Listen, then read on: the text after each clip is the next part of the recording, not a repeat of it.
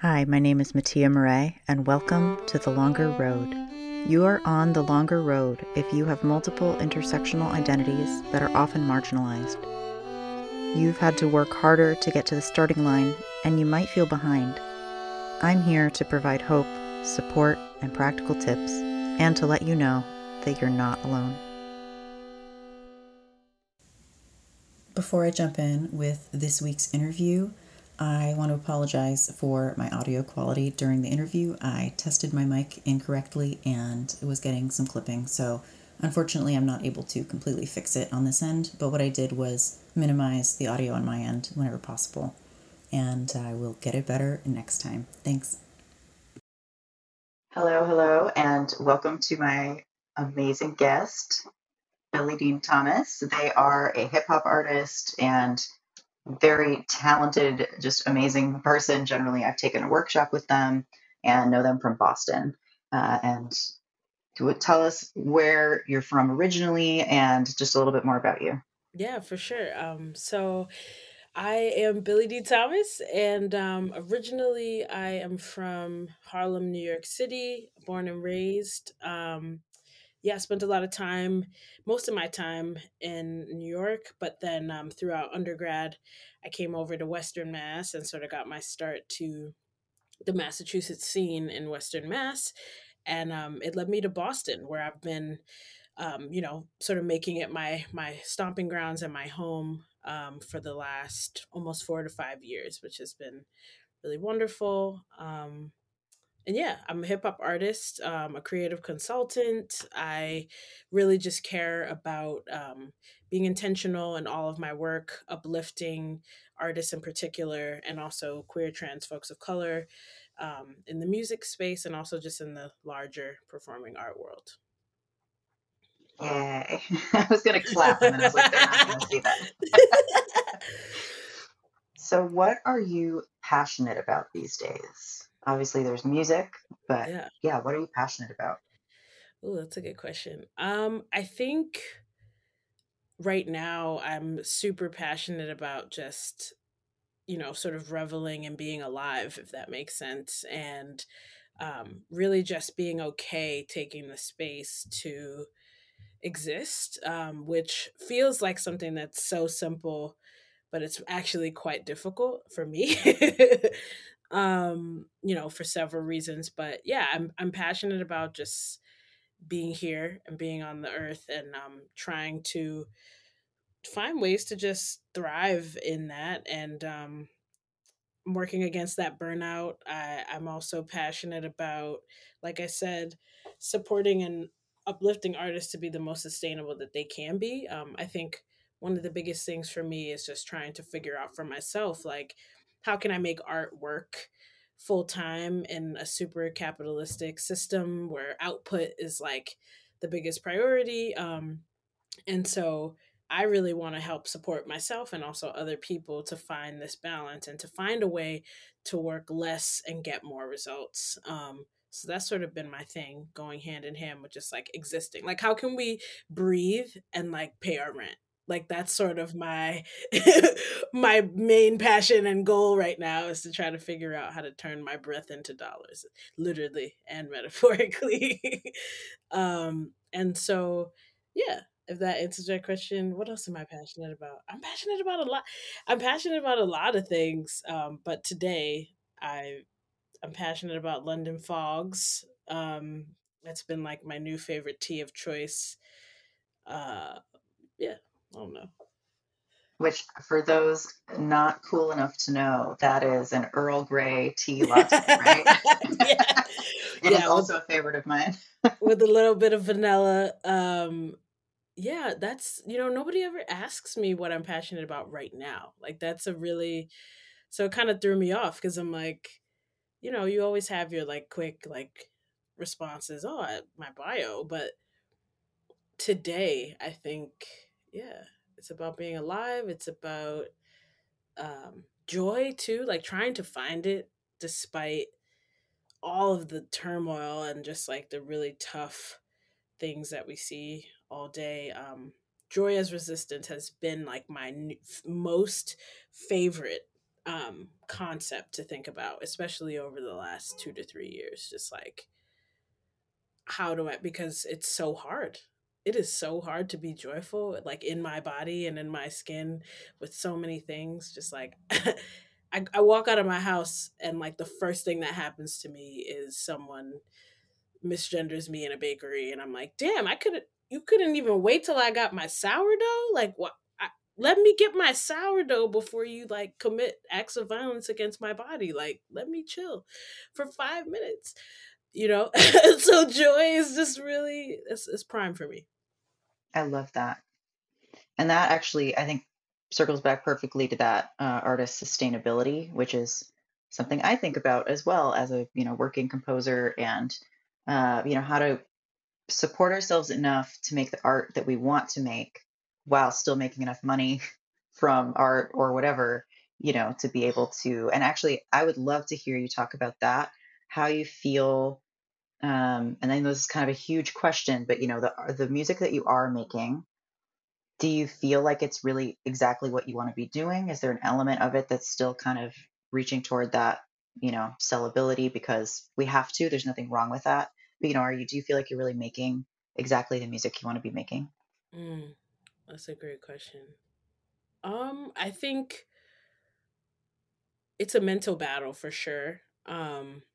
Sometimes, like, I think less so now and more maybe like about a year ago. I was really under a lot of stress with myself, just thinking like I'll make music that just comes from my body automatically. It's like very a lot less cerebral art making space for me over the last couple of years. And before, I was definitely like, I'll make the music first, and then I'm like, wow, but is this good enough? Is this going to reach enough people? And I think I've actually been taking a lot of steps away from that over the last like maybe year, which has been really exciting.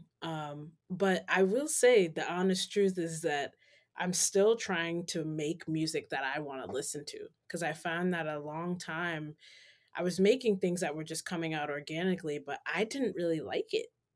And so it was interesting to hear from people like, "Oh, I like this or I like that." And I'm like, I'm so happy that people enjoy the music that I'm making, but I didn't really have like a relationship with the sounds that I was making that made me feel like I would play this in my car or I would listen to this in my kitchen. So I've been really trying to focus on that. A really good friend of mine, named Maxine, was like, we were talking about Little Nas X and when he recently dropped his project, and she was like, I love his album because I feel like it's very clear that he's making music he wants to listen to. And that was like a revolutionary concept to hear.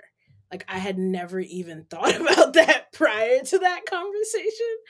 And I was like, wait, why am I not making music that I want to listen to? Like, that's so important. Like, what do I want to hear? I think my subject matter always does that for me. And like the lyrics always do that for me. But I think I have not found the sonic sort of like landscape that I want to live in yet. Like, what does it sound like? What is my signature kind of sound that I enjoy and I want to hear? So I've definitely been working more towards that. Yeah.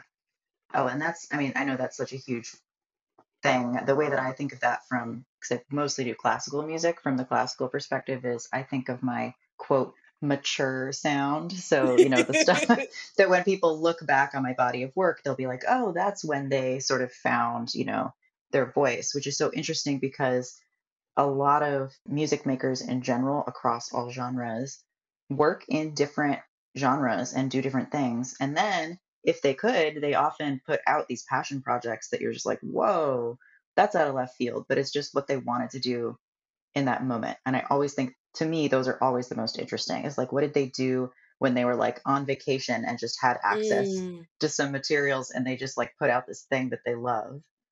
There's always so much heart in that. mm, that's really beautiful. Yeah, I find that those are the songs that I'm afraid to show actually, which Mm. my partner is like, play that stuff. Like, why don't you put that out? And I'm like, it's so like embarrassing. Like, what do you mean? And she's just like, no, it's really good. And so, to your point, I've been trying to find a way to incorporate more of, I guess, yeah, like the passion, heart and soul moments when I'm like I was in Costa Rica recently, and I find that a lot of my work, or I make some of the best songs that I've ever made in transit. That's how I spend a lot of time making music, which is, it speaks to a lot of things and that we could probably talk about for 30 days, but mostly I think it's just really a place for me to sort of like process where I'm going or process where I am. And it was really, I just like started sobbing on the plane. I was like making a beat after I had spent a week there and on my way home, and I was just like, whoa, like what is this? And it feels so good. Like I love the song, but I'm so afraid of ever putting something like that out. And she's like, but it's good. Like why not take a leap of faith and just see what people think of that moment, and see if they can experience you in Costa Rica in a song, like what that was like for you. Mm, Yeah. that's amazing. Thank you. And are you going to do that? Is that something you're going to put out? I don't know, cuz I really love it, and maybe that's the point, right? Like maybe that's what you're getting at, is like put out what I love. Um and if I love it, it like let it be that, right? Like let that be the last thing. Like I like it and it feels good to me, and put that out, and then don't even think about the rest, right? Because once you start thinking about the rest, that's when, you know, the brain kicks in, and the self-doubt and the Oh, yeah. capitalism and the, you know what I mean? So I think I need to just let it be that I enjoy it, and then let it go. Um so maybe, and I think that could actually be really cool. And like maybe I'll actually tap you for some help with that, because I could definitely hear some strings. Oh, yeah. So that could be like another a side conversation, but I Throw some just thought violin in about there. that right Yeah. now. Yeah, that would be crazy. Yeah. Ooh. All right. So this is now becoming a music collaboration podcast. Thank you all for listening. Yeah. Well, and I totally get that from a couple different angles, because this is obviously not to say that you don't love the work that you're putting out, right? Like, it's not like your new single that you just put out that we're going to be playing at the end. Like, I love it. I like it's so good, right? Thank It's you. it's not that you don't love that. It's that these vulnerable pieces that come. I think a lot of times, especially for me, when they come quickly, when something kind of pops out fully formed in those moments, like you said, in transit, or when something just kind of comes out and you love it, it's almost like, for me, there's this element of like, was that too easy? Like, this Mm, thing that just kind of sprang from my heart, like, is that too easy? And then also, if you do put it out there and people just don't love it, they're making more of a comment on like a deeper part of you than something that you constructed and crafted with all of your technique. And you know that's a very different thing to put out in the world, where you can say like, yes, this is well crafted, and so if people don't like it, that's fine, that's their opinion, versus something that's like a part of my soul, or trying to mm. express something about me that I feel people don't understand. And then if they see it and they go, yeah, I don't understand, I'm like, ugh. Oh my gosh, you're just hitting on so many things. You said it absolutely perfectly. It is a part of your soul. You know what I mean? Like imagine someone critiquing your soul. That's intense. Like to be a Rude. musician that you know, like that's kind of what it is. You know, especially when you're making work like where you're communicating directly about your day-to-day life, and like lyrics wise, like I'm telling autobiographical stories. So if you don't like my autobiography, you don't like my life, you don't like my soul, you don't like, you know, there's a lot more skin in it. And so I think, yeah, that totally is the fear. It's fear, right? I think that's exactly what it is. It's just it's fear. But sometimes, and like I know this to be true, you know, being uncomfortable and the fear is actually just like that stepping stone. If you push through that, what's on the other side could be so incredible. And I'm trying to get comfortable with the other side and like stepping through that.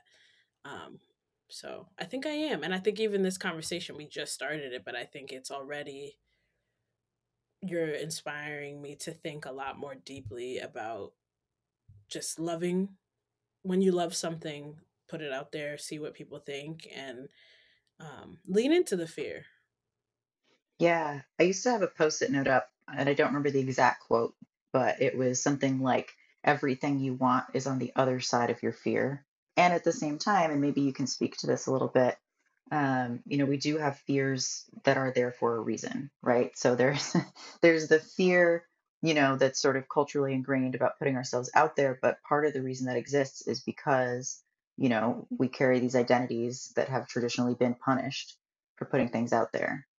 So, how do you in yourself notice the difference between that fear that you want to push through and the fear that you need to listen to?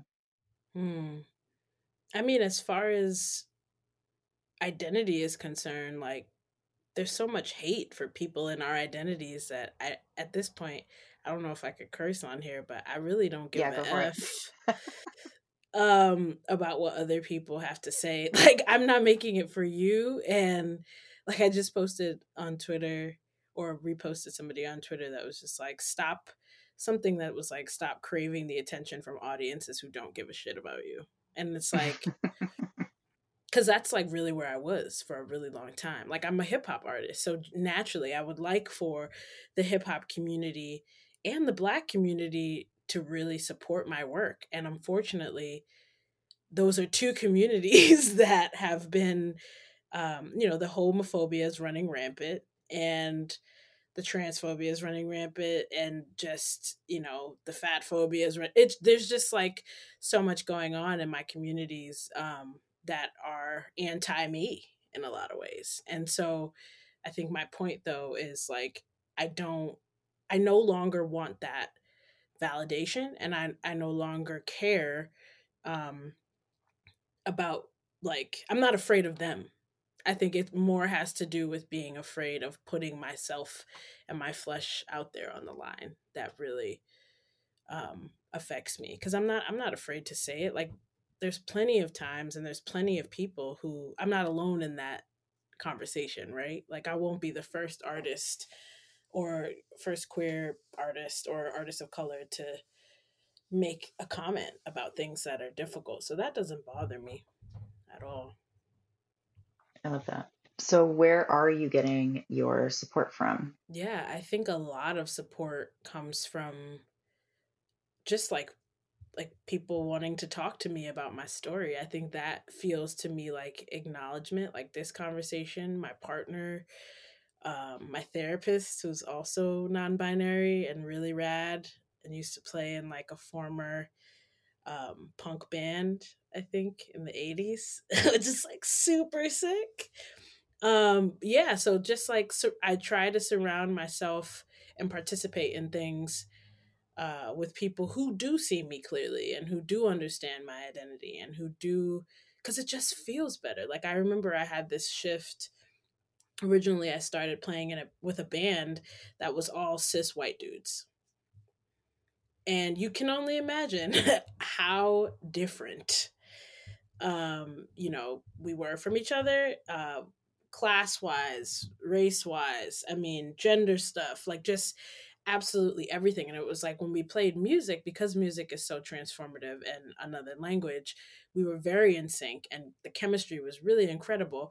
But as soon as we got off stage, it was like we had nothing in common. I would try to have conversations with them and go to dinners with them to try to build like community with them, and it was impossible, like very, very hard. And so, um, all to say that, like, I had that shift where I was like, okay, what if I try to intentionally build like a queer POC band or like a mask presenting, and like I've been trying to do this for a really long time. Or what if I just like only hang out in spaces with other queer folks, period, like, and see the difference. And I swear to God, it was just like night and day. And I was like, wow, I don't have to explain everything that I'm saying. I don't have to, you know what I mean? It just like opens up a whole world to be able to just be and not have to explain it and not have to feel insecure about being, right? Like it's just it's life changing. And that started a long, I would say maybe like 2015. I had someone I had just met in London, black, queer, awesome person, say, it's not impossible to find your people. You just have to do a little bit more work, like be more intentional. And I was like, you know what? That's so true. And so I tried it, and it's made a world of a difference for me.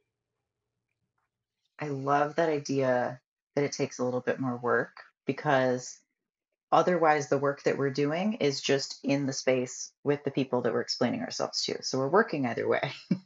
We're either working to, manage our own emotions to like not, for me at least, to not get upset at people for saying, ignorant things and like being in that space and doing that, kind of internal work or the education work of actually, doing the explaining or doing the work up front to find the community where you can just be yourself, which in theory, everybody can at least find some access to, at least with the internet, even if it's not local. But I mean, certainly local has made a big difference for me.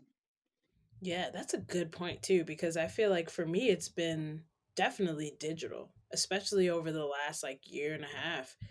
I found more community online than in Boston personally. Or like when I'm trying to find bandmates and things of that nature, the first people to respond and to reach out and to help me are like black queer people that I've never met before. And I'm like, wow, like you care to help me? Like who we never even had coffee. Like I don't, but it feels really nice because it's just like, wow, I feel like family, I feel support, um and acknowledgement. Acknowledgement is the most important thing to me as a human being, period. And it's something that systems and people have a really hard time doing that's free. Like it seems Yeah. to be like a very difficult thing to do for some people. And it really is the most, there are simple ways to do it. And it's tough for people. I don't know why. So what does that acknowledgement look like for you? Like, what do you want from people? I think it's about the unsaids too, right? Like I think for me, it looks like, gender neutral restrooms. It looks like walking into a space where I see myself reflected in the people there, or, whether it's staff, whether it's audience, whether it's like representation. Um, it looks like asking me what my pronouns are before we have conversations. It looks like not assuming that you know what I'm knowledgeable about. And you know what I mean? Like it's not just men that do it, but like the mansplaining, but like for all genders. Like, you know what I mean? Like because yeah, like just like little day-to-day shifts to show some care for other people's nuance and differences, and um and not assume that like everyone thinks like you, everyone is like you. Like that for me is really what's the most important. So yeah, just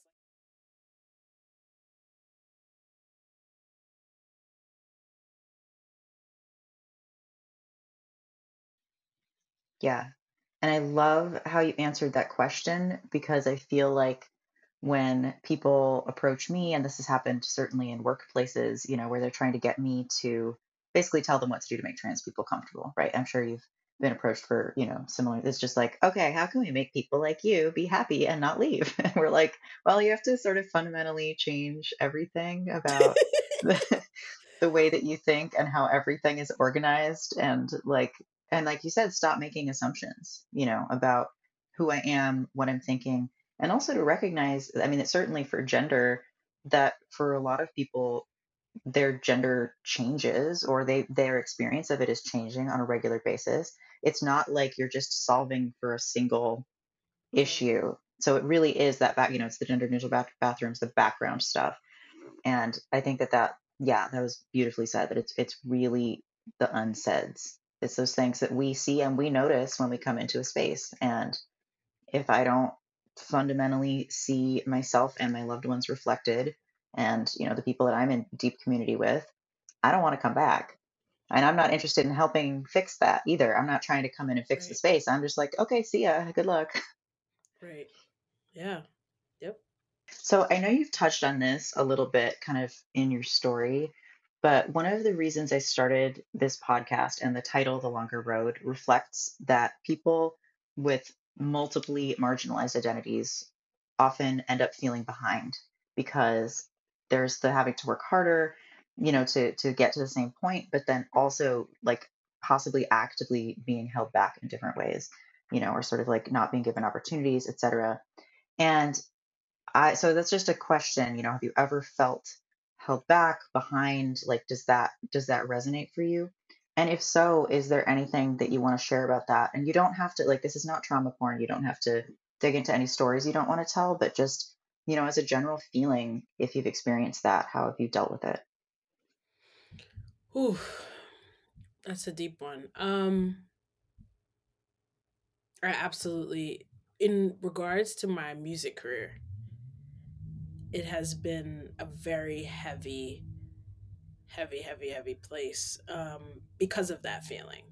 Um, and not really knowing where to pinpoint, where it's coming from or who it's coming from or why it's happening, which is all the more frustrating because I'm a natural problem solver. I'm like, okay, what am I doing that's not clicking? What am I doing that's not? And I had to realize that it's not about what I'm doing. Like, I'm doing the right things. I think the problem is what other people are not doing. And so yeah, I definitely in my career have felt held back so much. And one thing that really came to mind that I haven't talked about with anyone, but I've been really struggling with it, on my heart, is my social media accounts are definitely shadow banned on like a weekly basis. And actually, it started really heavily when I posted the Trump versus Biden song that I made, during the election. And that process for me was really heartbreaking. I mean, imagine, so Instagram was like my biggest form of marketing my work, and then to be shadow banned and told that, they feel that my video is going to persuade voters, and so we had to flag it and remove it, or like limit the access for people to be able to see it. And so that was like really painful. But I've realized since that point that my page is so easily flagged, and I can tell based on my engagement. And so it's really been psychologically fucking me up because I noticed that anytime I post an opinion about something that's not like a comedy or something of that nature, I see that the stats drastically drop in a way that shows me that I'm being shadow banned. And um it's it's a struggle. The way that I've combated it is really, I can't control Instagram and Facebook, right? So I can't really do anything about the system, but I think what keeps me feeling a little bit okay is that I know that that's not my only forum to share, and that I have outlets to other places to get my music out there. But essentially, this has been a really big challenge for me, and it has been on my mind every day, over this past year. Like, it's just, I don't really know what to do to combat that, because really what they want is for me to internalize it in this way that's like, don't ever post these things. And I feel like I've been going through that where I'm like, shit, if I post this, am I going to be shadow banned? Okay, I'll take it down. And I've been censoring myself even more because I see that that's happening. But then I'm like, even when I'm not posting anything super crazy, I'm still getting shadow banned. So now I have this like anxiety that's like, oh my God, anything I post is going to be too much. And what am I saying that's wrong? And you start to really like over assess yourself when it's, I am not the problem. I should be able to post that I don't approve of the way that the Oscars has supported Harvey Weinstein and still gave him Oscars even though he was like on trial. Like I should be able to post these things, and I'm not like writing crazy paragraphs, but I should be able to post an image that says something like that without being shadow banned. Meanwhile, like there's people actively committing hate crimes on the internet and they millions of views. Like I just don't understand. I mean, I understand, but it is frustrating that that's the case. And I haven't quite found a way to deal with the internet in a way that's healthy to me and also in a way that I feel fights back against this injustice because I know it's happening. Yeah. And like there's no number, there's not a Facebook Instagram hotline that I can call and say, hey, let's have a meeting about this, stop doing this, you know what I mean? So in some ways I feel some days I feel really overwhelmed by it. Like today, like it happened this morning and I was just like, oh my god, like I can't just be. And so what that does though, on a positive note, is it makes me think about like controlling your own narrative and controlling your own image. And it brings me back to the importance of a website.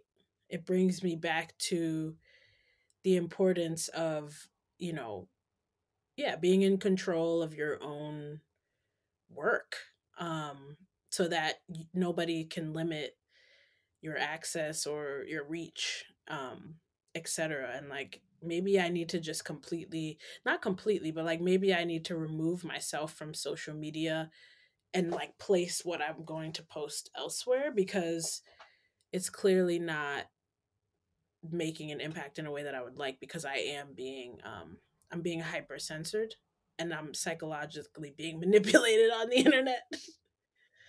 So it's tough. This is a big thing for me right now. Yeah. Yeah, that is, and I mean, to, boil that down, you're trying to use a tool that was explicitly not built for you Mm, and yeah. is essentially telling you that through, even if it's not individual people, or even if it is individual people, whether it's an algorithm, making these decisions, or individual people who don't think that they're being racist in that moment, for example, it's obviously systematically happening. So the system is telling you, this was not made for you. And not only that, though, the layers of it are so intense because not only are they just shadow banning me as a regular person, but they're also shadow banning a person who's already in society metaphorically been shadow banned because of every layer of their identity, right? So now we have like a quadruple shadow banning effect happening to my person. Like I'm already struggling without Instagram because of who I am and what I look like in my body and all these things. I'm already seen as the bottom. And then you're limiting my freedom of speech and just my opinion, like everything on top of that already. So, like, how, and this is supposed to be a tool for musicians, and it's already hard for me. So, it just is like a quadruple whammy. Like, I don't, and I will overcome it. I know I will, and I found other ways, but it is a big hurdle, you know? Like that it's painful. Like it's really painful cuz I need support. Like they should have an algorithm that does the reverse. It's like, okay, Right. let's have this algorithm that finds the most marginalized people and let's boost their pages. Like can you imagine how cool that would be? um to do the opposite, but instead no, you're like picking on the non-binary black queers who have like want people to hear what they have to say. And like no shade, but like as non-binary people, like we have some really fucking dope nuanced perspectives because we are not subjected to these binaries, right? And like we're doing unlearning. It's not like we're perfect, we've all been socialized to think in a heteronormative binary, but like as non-binary people and queer people, period, we do not have that basic ass perspective. So we're going to offer you ideas and perspectives that are actually dope and important and different and shit you need to think about. And then you're going to silence those like that. It just, come on. So So, anybody listening who works in tech or social media, this is your new project is to create an algorithm that amplifies the most marginalized voices. It's going to be good for everybody. that would be so cool. Well, and especially, this is a huge topic, but like, especially because representation changes people's minds. And it's one of the only things that does. Like, literally, gay rights happened in America after gay characters started being on TV on a regular basis. And regular Americans, when polled, were like, oh, yeah, it's literally because of that. So we know how much of a difference representation makes. And that absolutely matters on social media as well, and what we're seeing. Because, even if somebody's following you and they can't see your posts because they're being bumped down to the bottom or whatever, they're not getting your amazing perspective and your very nuanced perspective. And they're seeing more people who are like them.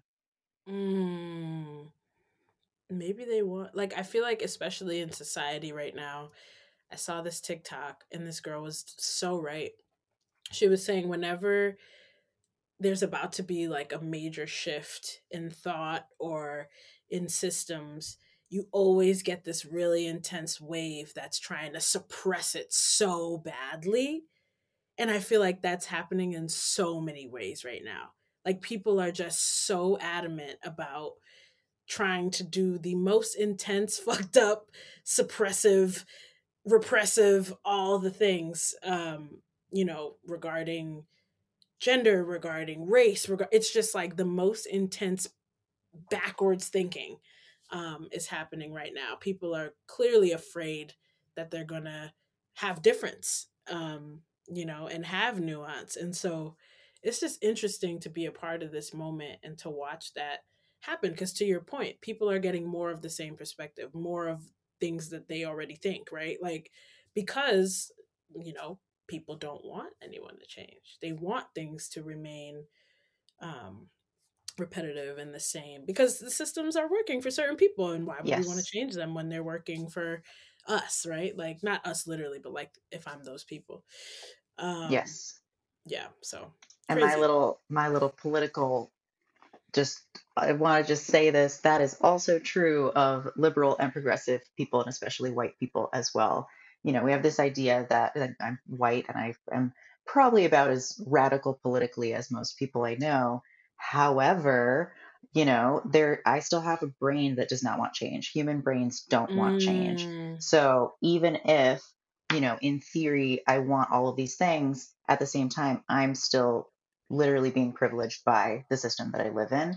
And mm, I don't even know what those changes look like applied because I've never been able to experience it really. So it's all really in my head that I'm just like, oh, yeah, this would be great if we could have all these things. And then I get to feel good about that and like, feel like, this moral whatever that I am, somebody that wants this change. But realistically, I still have a human brain that doesn't like mm, change. mm. That's deep. Thank you for sharing that. Yeah, yeah, it's tough, and it always reminds me too about, someone mentioned once, I forget where I was, but thinking about the sense of loss that comes along with change, and how that really is like at the core of a lot of people's frustrations and fears of things being different. And because you have to think about what you have to give up, and that's for everybody. But I feel like, in particular, when it comes to like power and privilege, um, that's it's all about fear of losing stuff. Like, what are you going to lose if someone else gets to share if things are more equitable, then how does this affect what I've been given or what I've been doing? And um it's super classist too. Like, Yep. there's um so yeah, no, it's about loss, it's about fear, it's all really like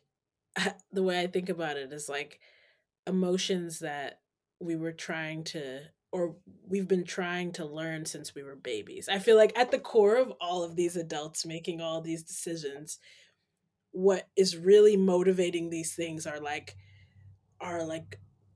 baby minds of like it's my toy. Give it back. I need it. Like, I just feel like humans are just like small babies, like, or like grown body babies. Like, it's just because it's literally preschool shit. Like, oh, I have all these toys. I want everything. And it's like, well, no, like, little, whoever you are, you have to share. And, but then why, like, how do I keep it all for myself? And I want like, just like very ego driven fear and like loss, and I want all the control and all the Barbies, but I have to share with my friend, and now I'm mad at my friend because I wanted it for me. And but do I really need all these Barbies? Like like it's literally just like grown babies, like, like it's This is so random, but this is very much reminding me of I grew up poor and I knew there was one family at our church that had a big business and their kids had literally the most toys I'd ever seen. They had like a huge pile in one corner with like every Beanie Baby at the time. It was like it had to have been hundreds and hundreds in this it's pile. They had crazy. like every American Girl doll, which I cared passionately about at the time, which is terrible. But they had all this stuff, and I remember every time I would go to their house because I came from a culture of like, we don't have a lot, but we're very giving. I Mm, always expected that they were going to give me something because I was just like, they have so much. They're literally not right. using it. They don't even like all of it. And so I just kind of always expected, like, and this is so, I just haven't thought about this in forever, but I just remember I would just be there and I'd be like, this is so weird that they're not offering me anything from this enormous bounty that they have. This like, that they have Yo, very little emotional connection to. And I remember just, leaving there and just thinking like that was I don't know, that was probably part of my class awakening as like a 9-year old. It's just like, why aren't they giving this stuff away? right.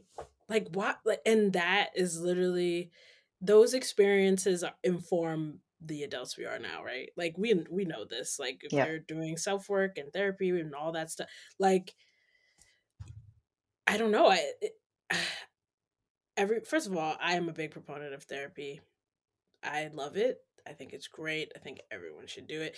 But yeah, no, it just right away, even that example is just like very clear, um that some people, based on experience, some people are really aware of the ways in which like equity is not a thing.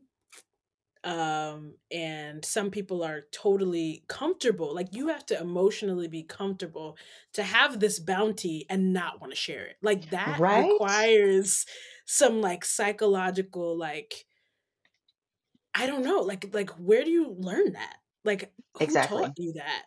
And then who taught those people that? Because clearly it's a lineage, right, of thinking and privilege. And but like there's some people that have tons of money and they want to share, and some people who have tons of toys and they want to share. So like, what is the difference between what was that person taught versus what the person who doesn't want to share their bounty taught, right? Like, when does that happen? And for me, I can't help but think about how that shit starts when you're a baby. Like, this is like kindergarten training. And that's why the representation is so important, to be seeing other people and other experiences and to know, like I was very aware as a child of the people who were worse off than us because I saw homeless people all the time, and I Mm, was aware like that's like, in my mind as a kid, I was like, that's when it's really bad, right? I was like, we're fine.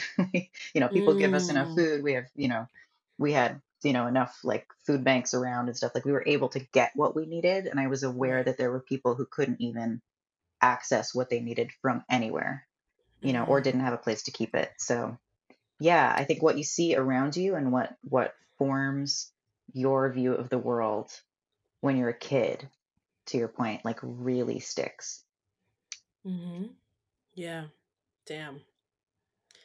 I got to do some more self work. I got to think. This is like so interesting to me.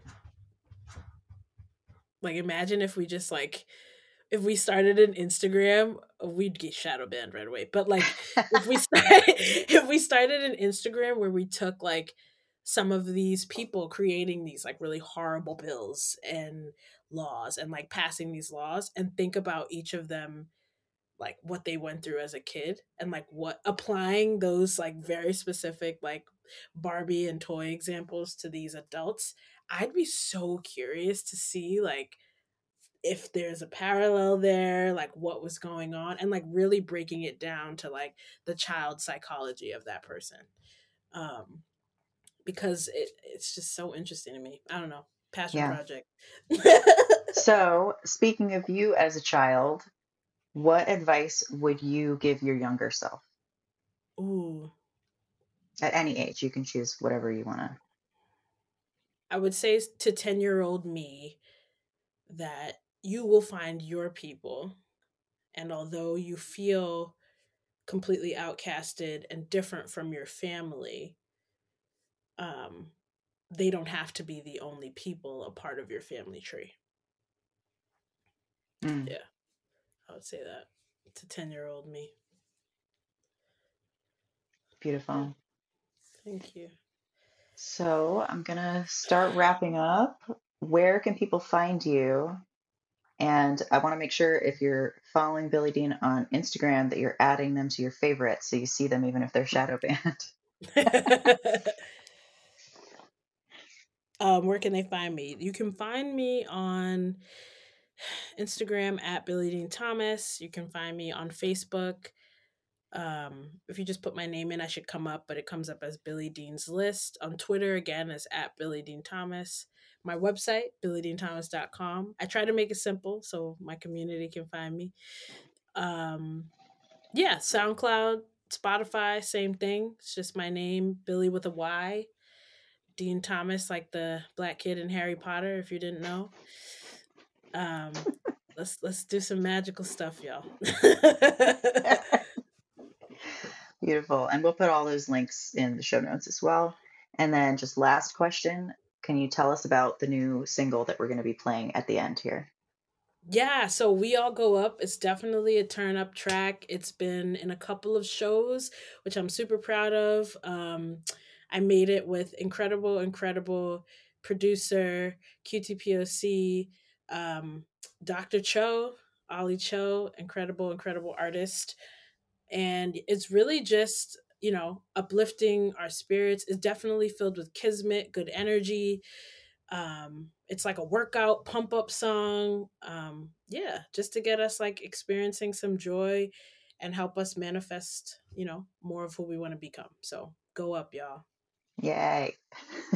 Joy. Love that. And I love ending on that note as well. Thank you so much. Is there anything else you want to share?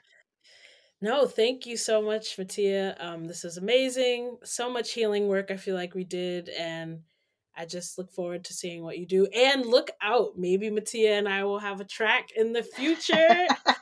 So I'm not gonna forget about that. But no, thank you so much. Awesome. Thanks, everyone. And here comes Billy Dean's Thomas' new single right after this.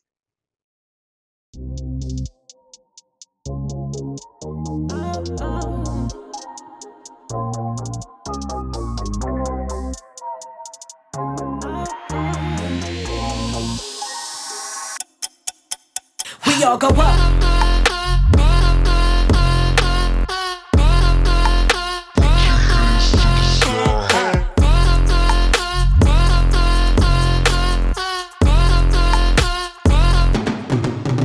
We all go up.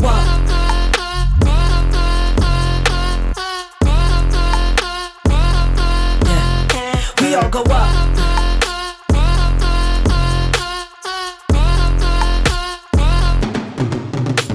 Freeing all of my people out of hell. Blame it on the coke, on the smoke, and the scale. Tryna lock us up, but you always gon' fail. We don't want the damn dreams that I know you tryna sell. Put a spell on my hitters, then you tell on my hitters. We've been working for free, no pay, no figures. Run the whole city with the soles of our feet. Rose from the concrete, been far from the weak. So we gotta stay high. In the air, put your hands to the sky. Feel the vibe if you feeling alive. Float ozone, stone cold Steve Austin. And we gotta get free. Never scared, I'm ready for enemy. Black Beetle, I'm ready to let it be. Set on my energy, I am the royal we. Yeah. We all go up. Yeah.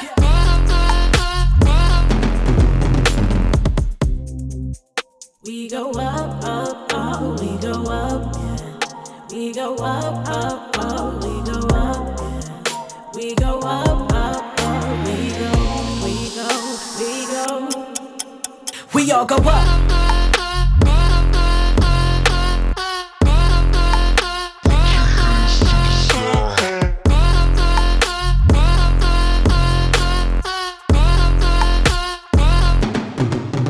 We all go up.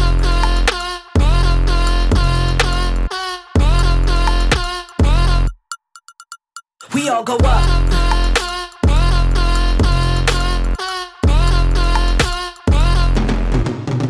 We all go up.